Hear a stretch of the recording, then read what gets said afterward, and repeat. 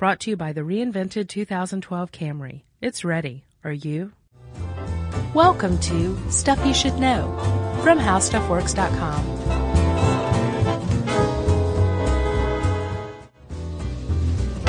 Hey, and welcome to the podcast. I'm Josh Clark. With me, as always, is Charles W. Bryant. Hi, Chuck. I'm here, Josh. Oh, wait.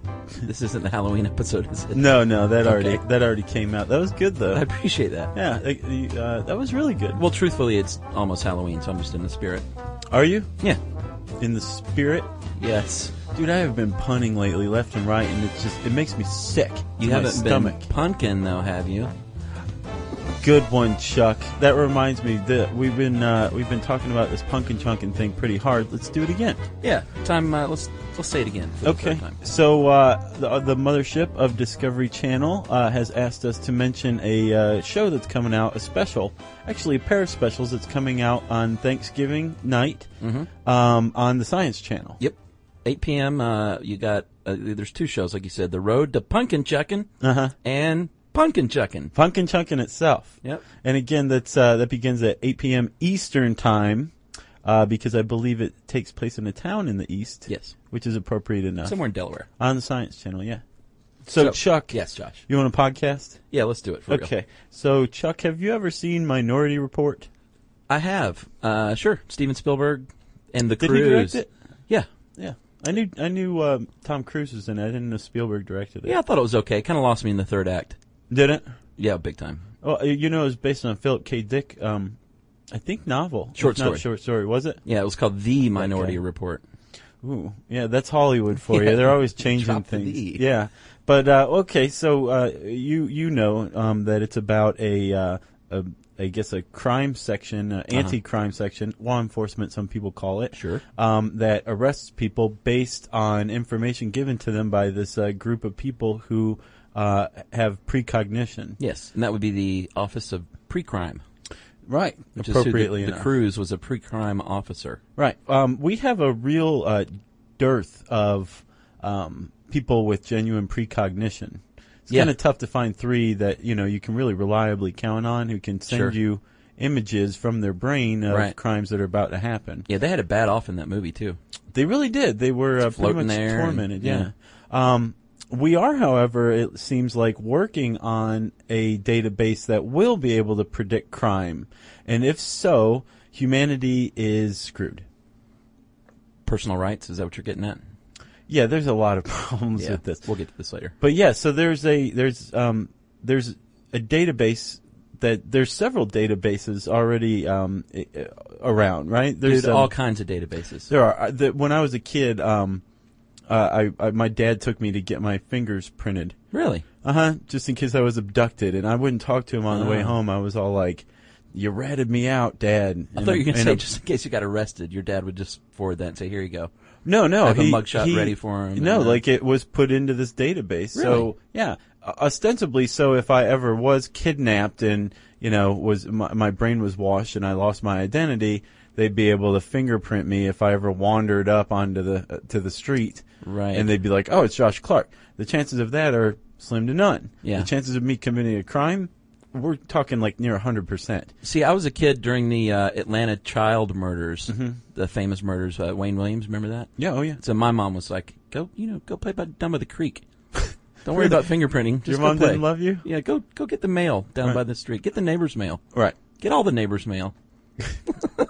Jeez. Like, you know where your children are? My mom never knew where I was. Wow. Yeah. Well, I survived, though. Well, yes, clearly you did. But so fingerprinting is just one database, right? Yeah, that's one. There's another one that's a little more advanced, a little more sophisticated, that is called the National Crime Information Center, right? Yes. You ever watch the movie or the show The First 48?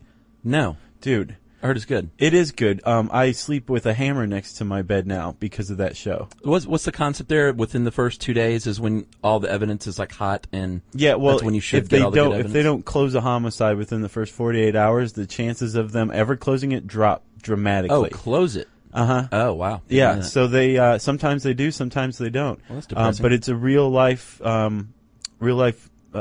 show. and it follows like real life cops, like on okay. the beat, like after a homicide, and like the stuff that people do to each other is just chilling. Yeah. And my favorite is this bald guy who works in Memphis. He's awesome. Squibby? It's not Squibby. Okay. He would bust Squibby though. I can tell you that. Probably so. But they often access on this show the National Crime Information Center.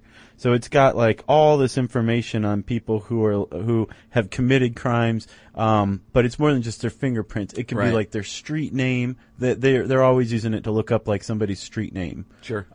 It also has people who are members or suspected members of like gangs, right? terrorist organizations, child molesters. Yeah. What else? Parolees. Yumi has this iPhone app that's disturbing. It's locate a sex offender. Yeah, I've seen the website. They have an iPhone app for it now, and like sure enough, there's a lot of sex offenders around our place. Yeah. And the weird thing is they aggregate.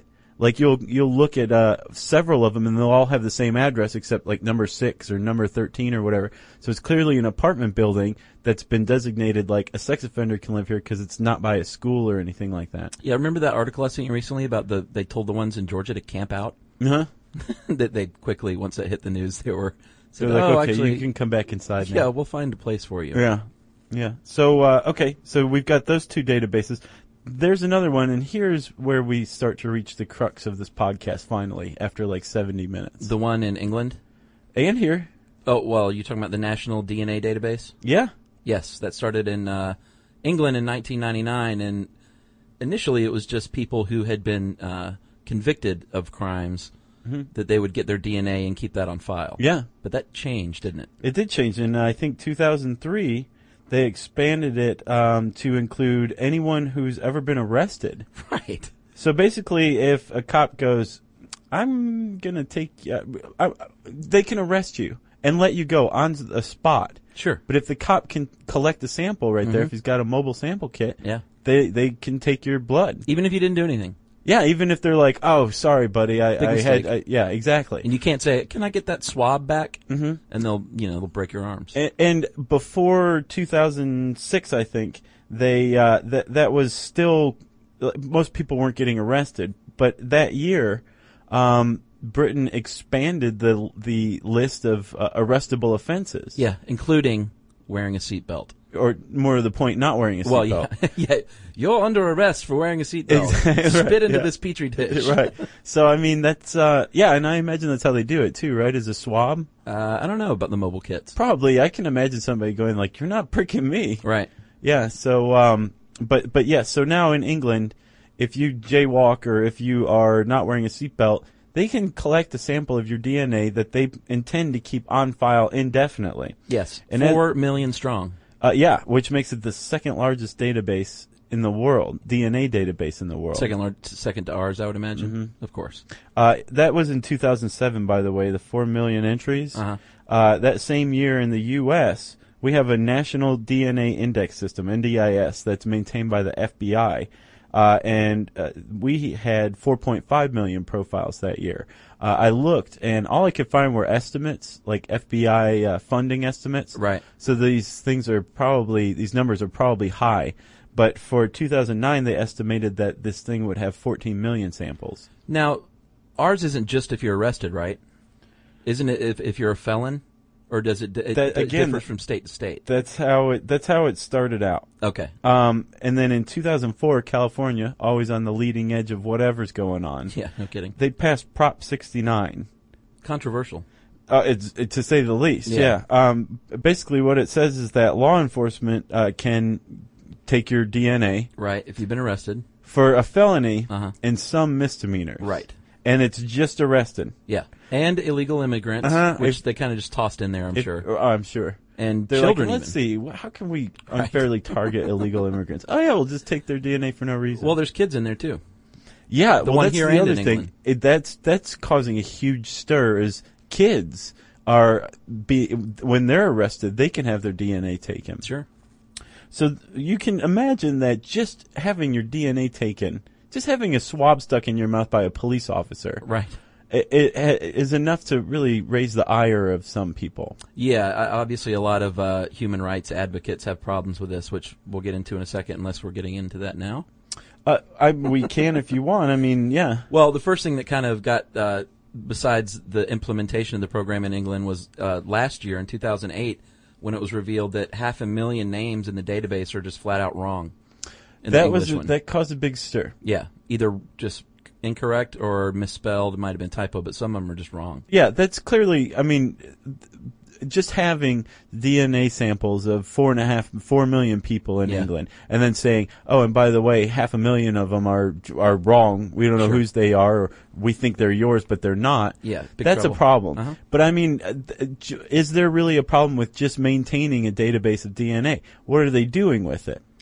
Well, it depends, because DNA, it's not like a fingerprint. There's a lot of information contained in your DNA that's not just identify the person. Right. Your genetic code, your family history. There's a program called DNA Witness made by a company called DNA Print Genomics. Yeah. And it can locate ancestry markers and basically say, oh, you found some DNA? Well, we can narrow it down to this person is probably being Hispanic. Well, yeah, it's all to deal with racial breakdown. Right. So, I mean, racial profiling is about as hot button an issue as anything else. Sure.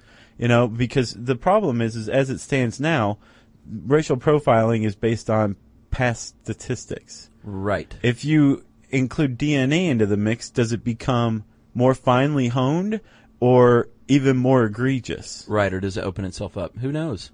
Here's the problem with DNA profiling, Chuck. We have not, in this country or the UK, from what I can imagine, had any real discussion about doing it. Right. So we've never really come together and said, okay, do we want a crime-free society or as close to a crime-free society as we can get? If so, then yes, everybody needs to turn in a DNA sample. If we've all agreed that that's what we want. If we decide that we would rather live with crime and combating crime under the techniques that we have now to maintain our privacy, then DNA sampling has to stop. DNA profiling has to stop. Right. And the problem is we've never had that conversation either way, right? Well, the public certainly hasn't had any say. So, but it's been continuing along. And then when you talk about the 500,000 names wrong, it's like, well, you're doing this without our consent or even asking us, and you're not even doing it right. Right. The thing is, though, I don't even know. Even if they hone this down, can you really prevent crime? I mean, even cops will tell you there's no such thing as preventing crime. Cops go after criminals after they've committed a crime, but unless it's just dumb luck, how many times has a cop come upon a crime before it happens and stopped it? Well, there are two different groups, one in the UK and one in America, which apparently are the two leading countries in DNA profiling for crime prevention. That say, no, we do need to do that, and we're trying to. Is that the Homicide Prevention Unit in London? Yeah. Is that the one you're Think talking about the name of that. Right. Homicide Prevention Unit, and they're doing it by forecasting crime. Yeah. Well, psychological profiling, too, which they've done for a while, and that's a little less hinky and invasive than, obviously, DNA profiling. Right, but what about when you combine the two? Why would you combine DNA with psychological profile? To catch the bad guys? I guess to an extent, but at the same time, what we're talking about is looking at DNA to find out if we can find a genetic defect in somebody that would suggest that maybe they have a short temper or that they're sociopathic or whatever. If you combine that with a psychological profile. But where does that profile come from? Maybe records from mental health workers, or maybe your insurance records, or your doctor or dental records. I mean, they're not doing that now, but who knows what could happen. That's the point. If this database gets big enough, or I should say if it gets accurate enough, then people will probably start getting leaned on to provide information to be contributed to this database for use by law enforcement. Yeah, it's kind of scary. Once you have enough information and you are confident enough that you can prevent a crime, or if you can say this person is probably going to kill somebody one day. But what do they do, though? That's what I want to know. Did they just start? It's obviously not going to happen like Minority Report. In that film and the story, Tom Cruise knocks on your door and says you're under arrest for the future murder of your wife. They're clearly not talking about that, because that's impossible in the stuff of science fiction. But they just monitor someone or tail someone? Yeah. So basically, potentially dangerous people just be under surveillance at all times. I guess so, but what if you've never committed a crime in your entire life and don't intend to, but you've got the cops breathing down your neck every night? Anywhere you go, there's a cop following you. Right. You go on a date, there's a cop following you. You take your mother out for dinner, there's a cop following you. Right. I mean, if you've never committed a crime in your life, how fair is that? Well, right, and plus if someone's tailing you, and I don't know, I could see a scenario where some renegade cop trumps up a traffic violation and pulls you over and shakes you down, and it's not like police. I mean, trust me, I'm not ragging on the police who do a great job, but there are cases where people are framed and weapons are planted, and if some guy they think is a really bad person waiting to happen, what's to stop a cop from trailing him and doing just that?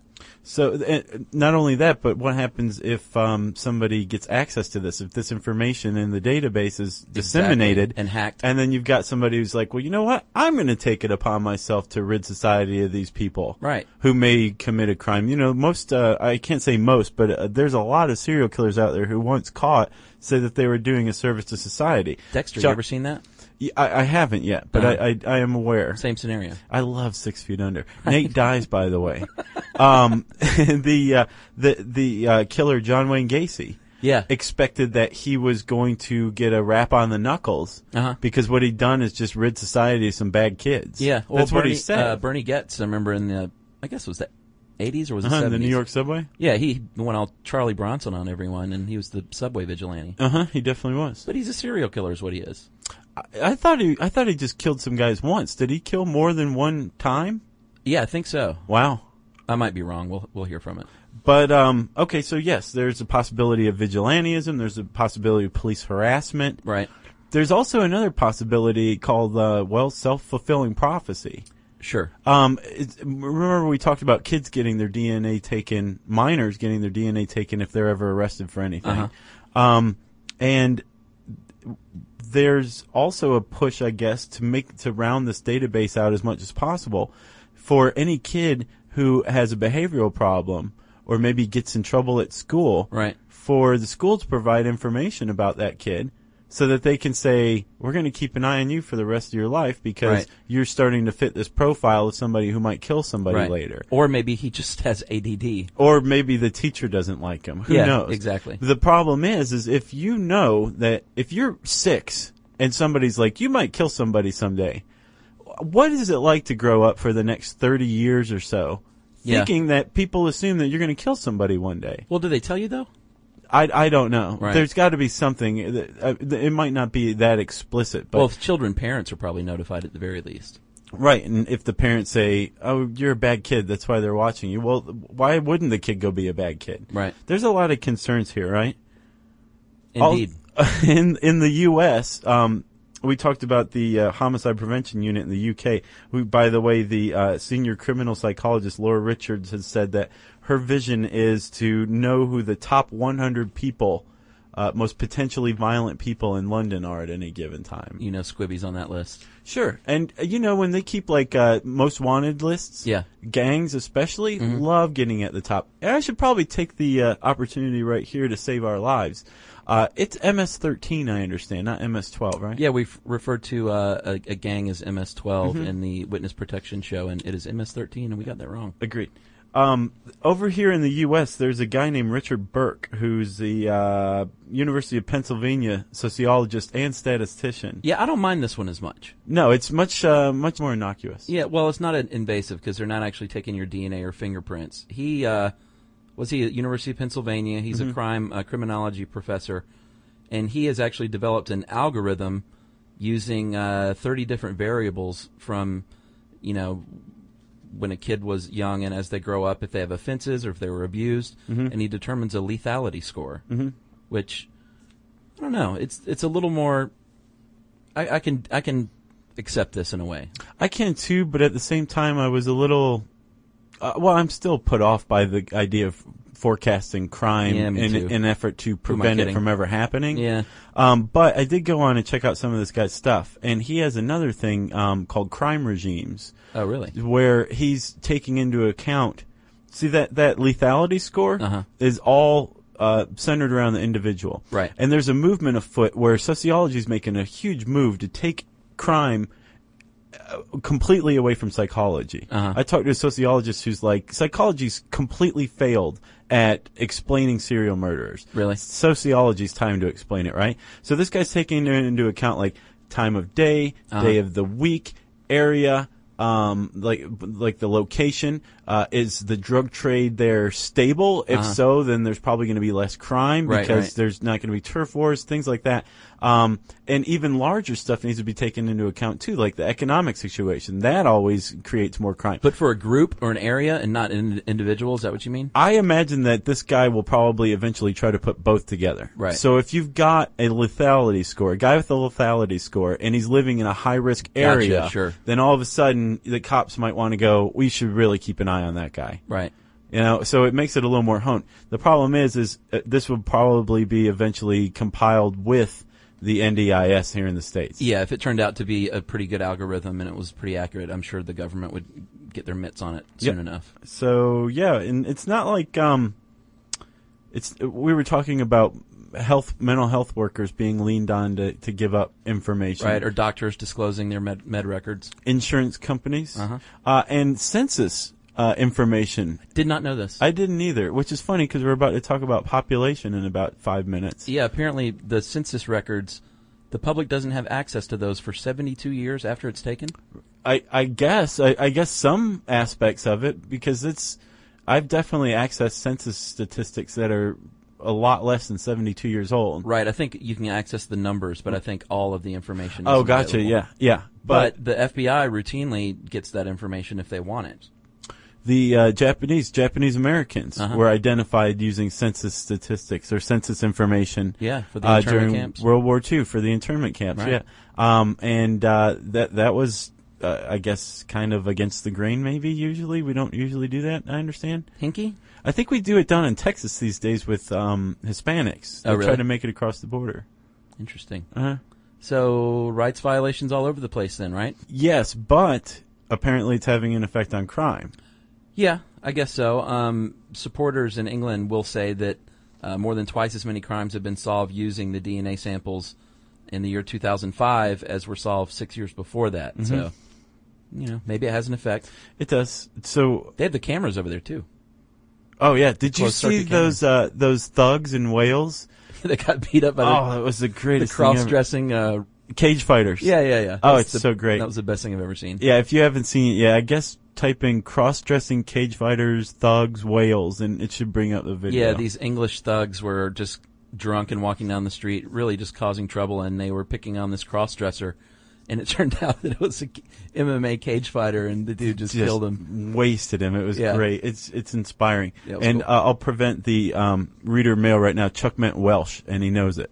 Yes, Wales. Yeah. So I guess everybody in the future look for a crime database that includes psychological profile, includes DNA, hopefully your correct name, or unless you're a criminal, then not your real name.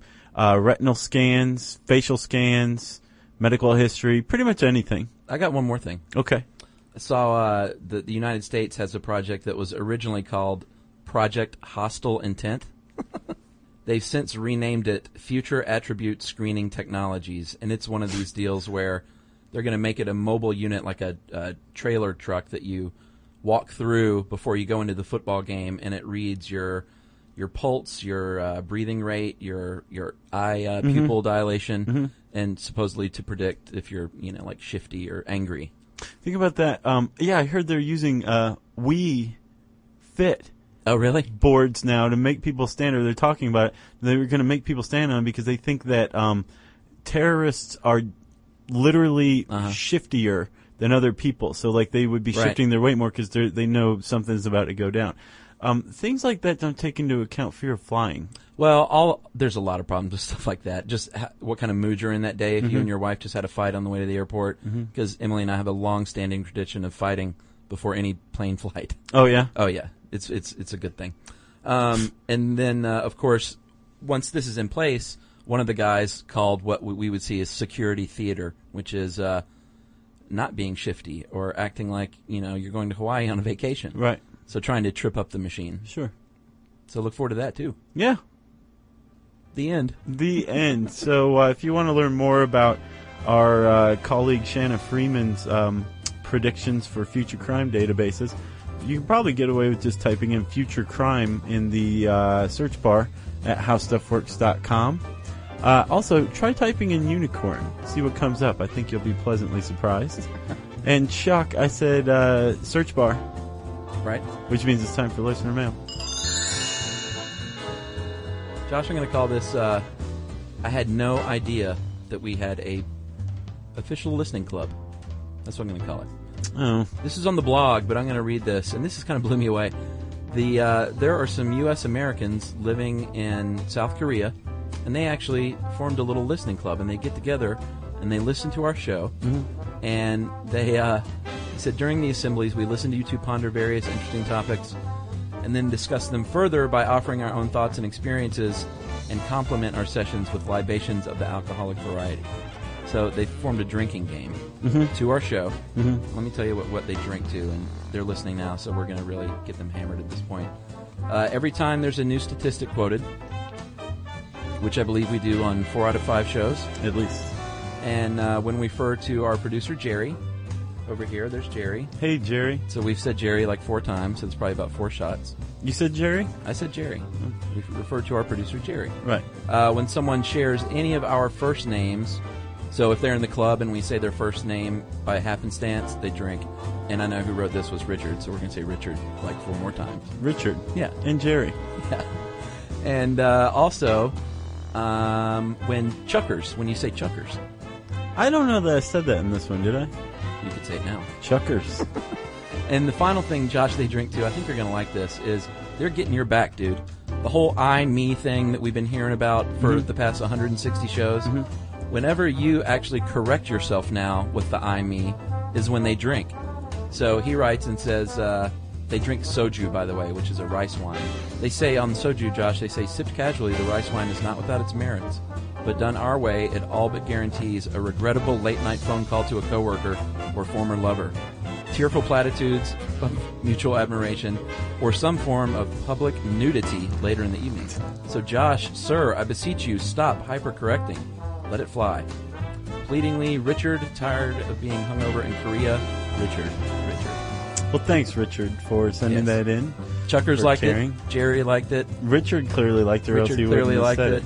And I and me and oh, sorry, I shouldn't say that. I should correct myself. Well, if you want to send Chuck and Chuck and me an email, or Chuckers an email, and Jerry and me, you can send that to stuffpodcast@howstuffworks.com. For more on this and thousands of other topics, visit howstuffworks.com. Want more How Stuff Works? Check out our blogs on the howstuffworks.com homepage. Brought to you by the reinvented 2012 Camry. It's ready. Are you?